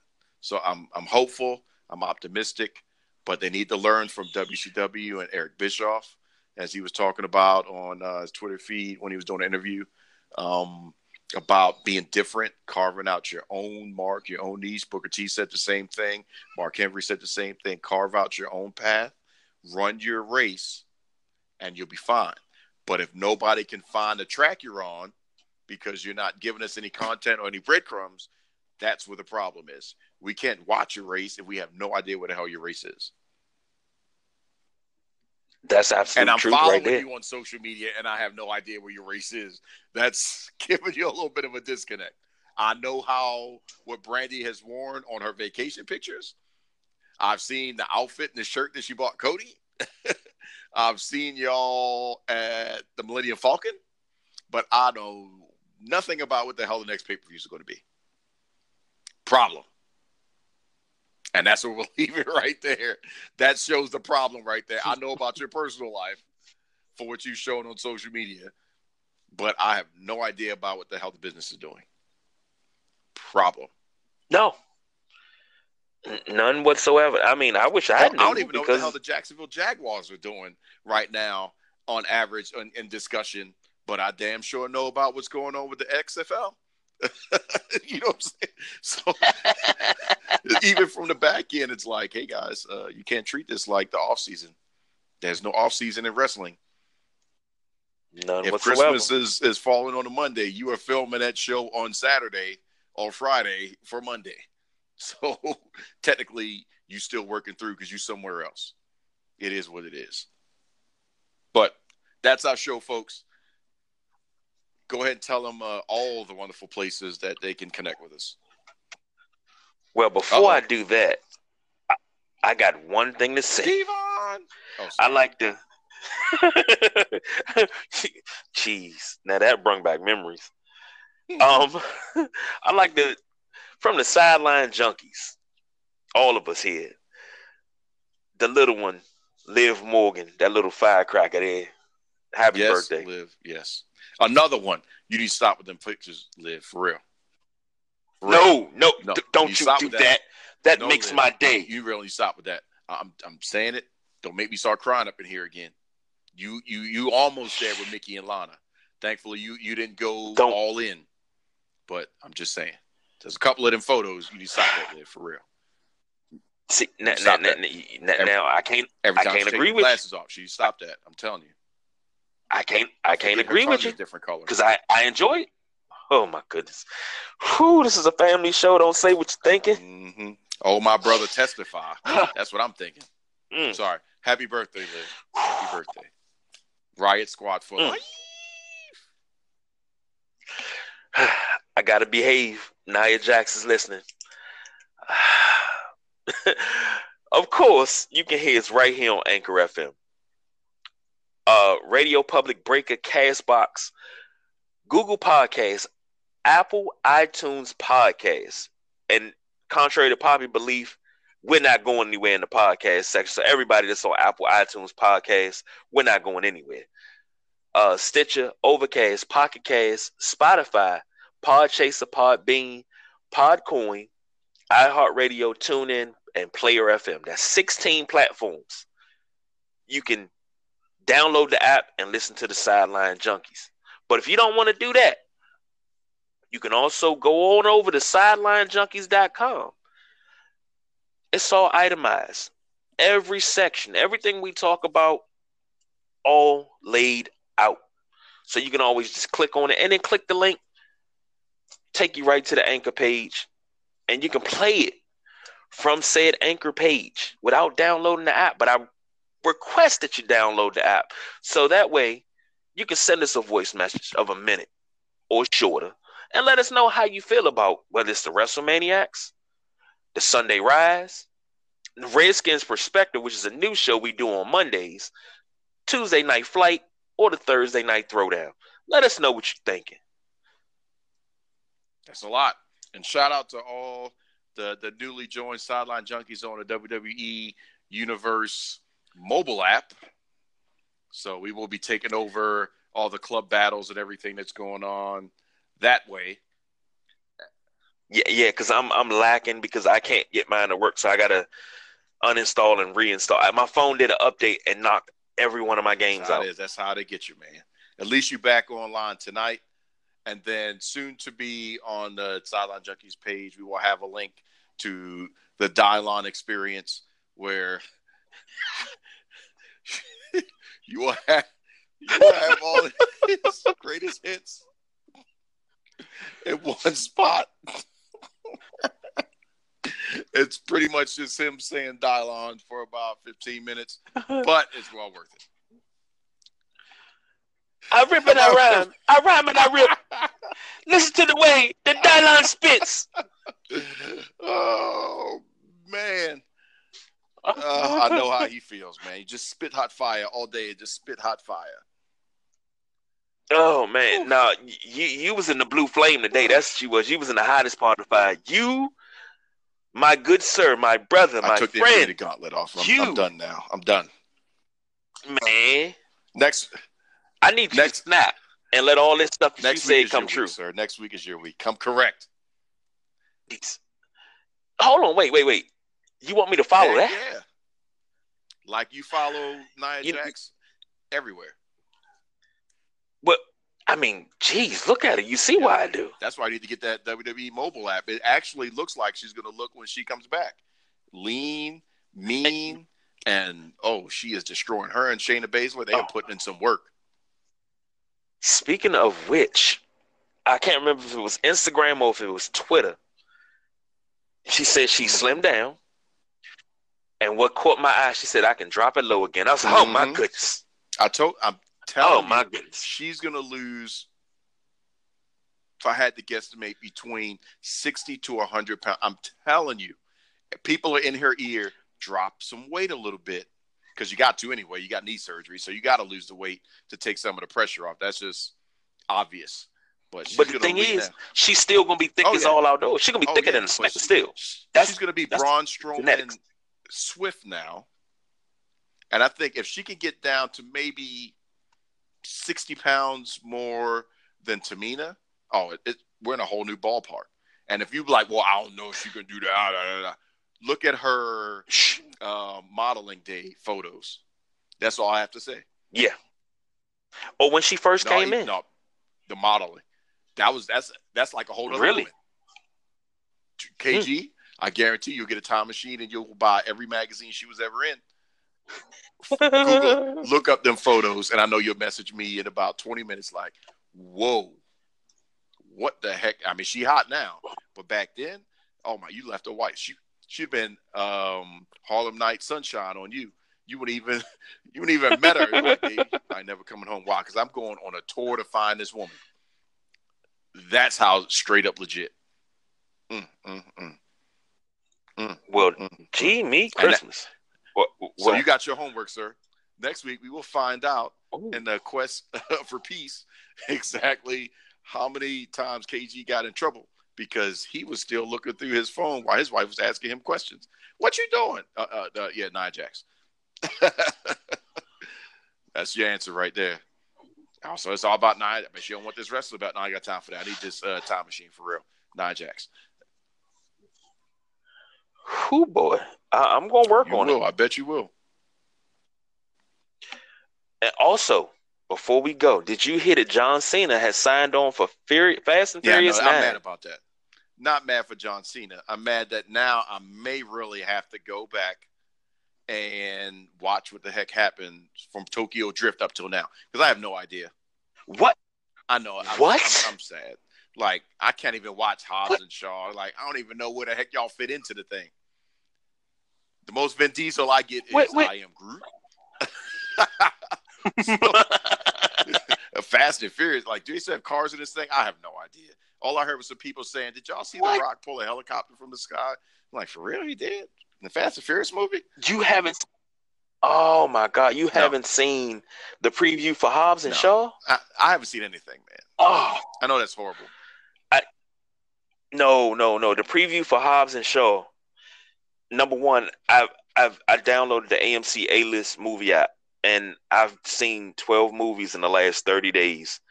So I see about 3 movies a week, and I've seen. Oh, it's only $24.15 a month, so it's awesome.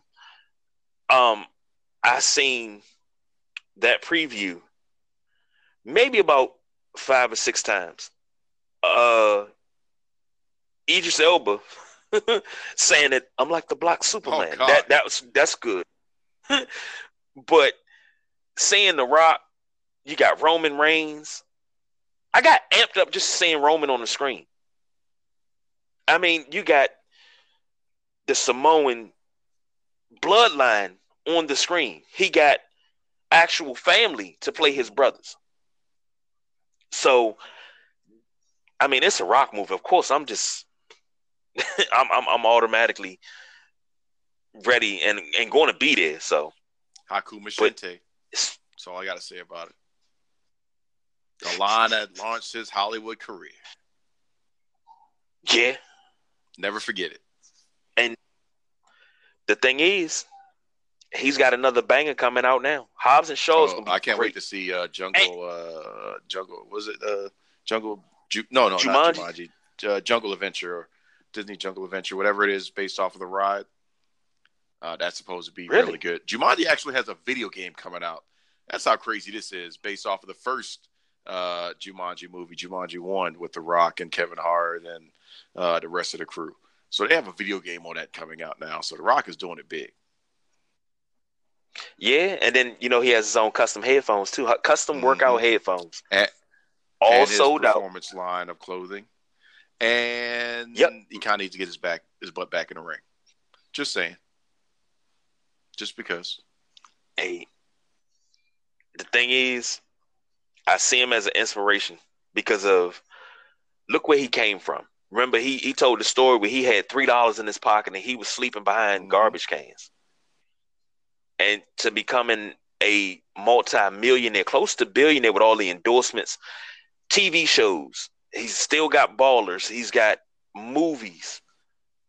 I mean, and got divorced. And him and his ex-wife are cool. You know what I'm saying? Yeah. You know, that's when you know you still got it good. When you and your wife separate and she is still part of the family business, everything's good. Your clout is so strong that your mama and your daughter show up at WWE events just in the crowd just because. We support Nia Jax, all right. But like you're by there. Isn't like dang, Rock, she in there. Isn't his wife his manager? At one point, I don't know if that's still the case, but yeah. Like I said, family business. Yeah, and then his mom and Nia Jax, like everybody. Well, that's not really his cousin. That's just like a distant. No, that's like when his mom was in a car accident. It was Nia Jax that was driving the truck when they were in a car accident because it delayed Nia Jax's debut because she was her being hurt in a car accident. Most people don't know that. That's true bloodline. Man. And I'm happy for him all the way around. I mean, I look at him as a role model. I told my middle daughter, she'll be 21 this year, and she's trying to go the social media route with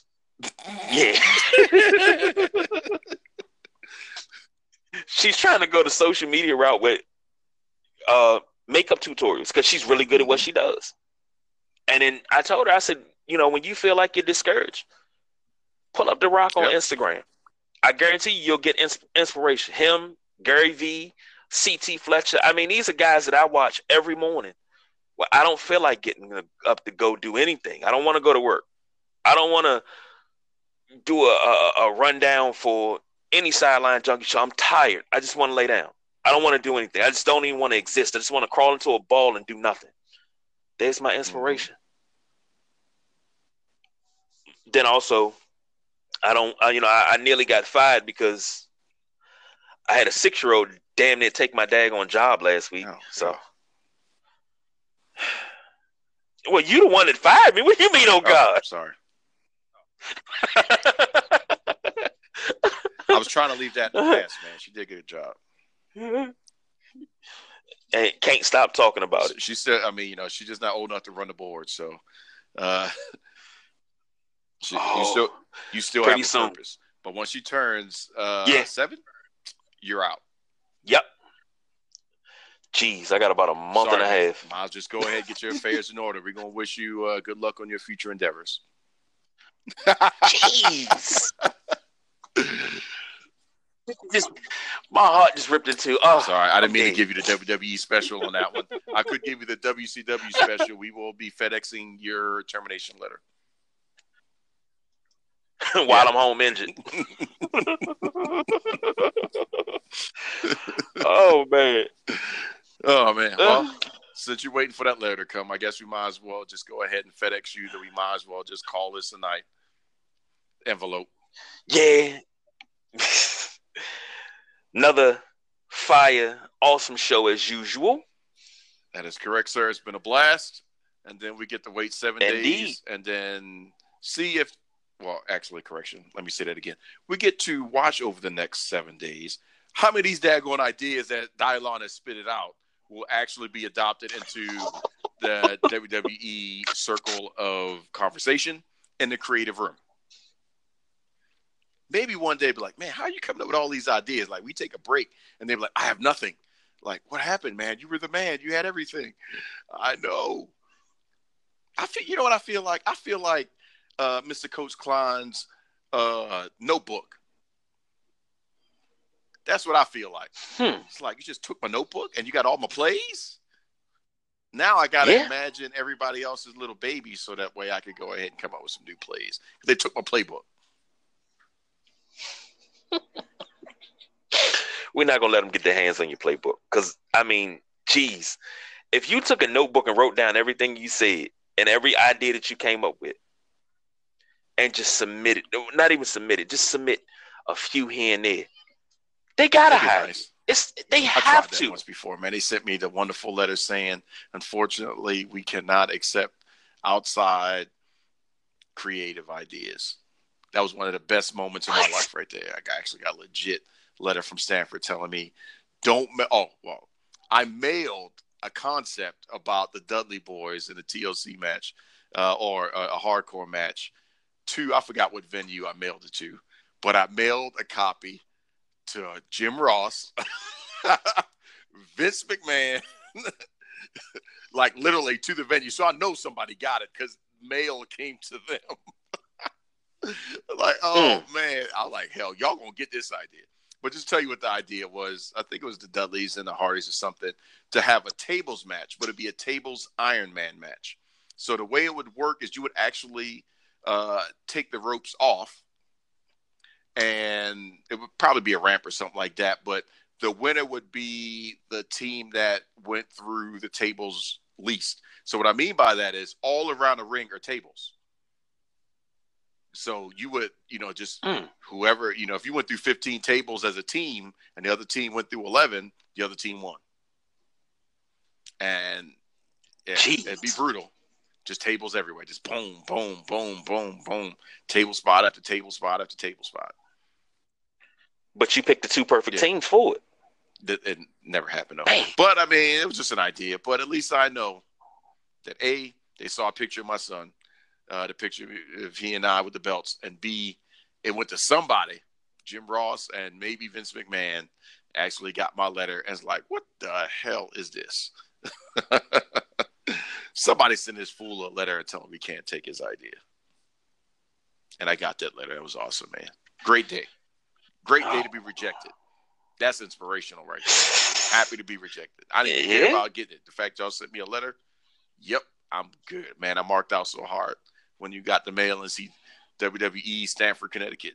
Yes, the lawyers told me to leave them a hell low. And I'll lift them a hell low. happily. Well, it's a great day. We're going to get you hired. You're going to get that nice 6-figure check to do nothing but do what you do best. Sideline Junkies. Come up with awesome. Say, hey, by the way, heads up, wink, wink. I wouldn't be surprised if this happened. Allegedly, kind of, sort of. It was my idea, so I'm probably going to steal my own idea. Yeah, that's what happened. Man. When I was listening to Sideline Junkies and stole their idea. Yeah. That's how it works. Can't beat it. I'd love it. All right, man, let's get out of here. We'll let the people back to their regular lives of imaginating and all that. So thanks for listening. Feel free to comment and chime in. And then next week, we will do it all over again. And I guess at that point, that'll be the 1-week notice for KG to let him know he's going to be done. So we'll pretty much, but we'll work that out from there. Always remember, we will always light the way. All you have to do is let us in. Good night, everybody. Good night.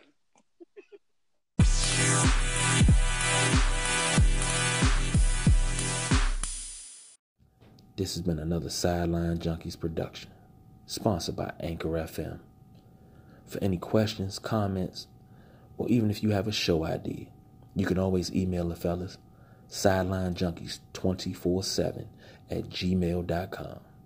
Junkies out.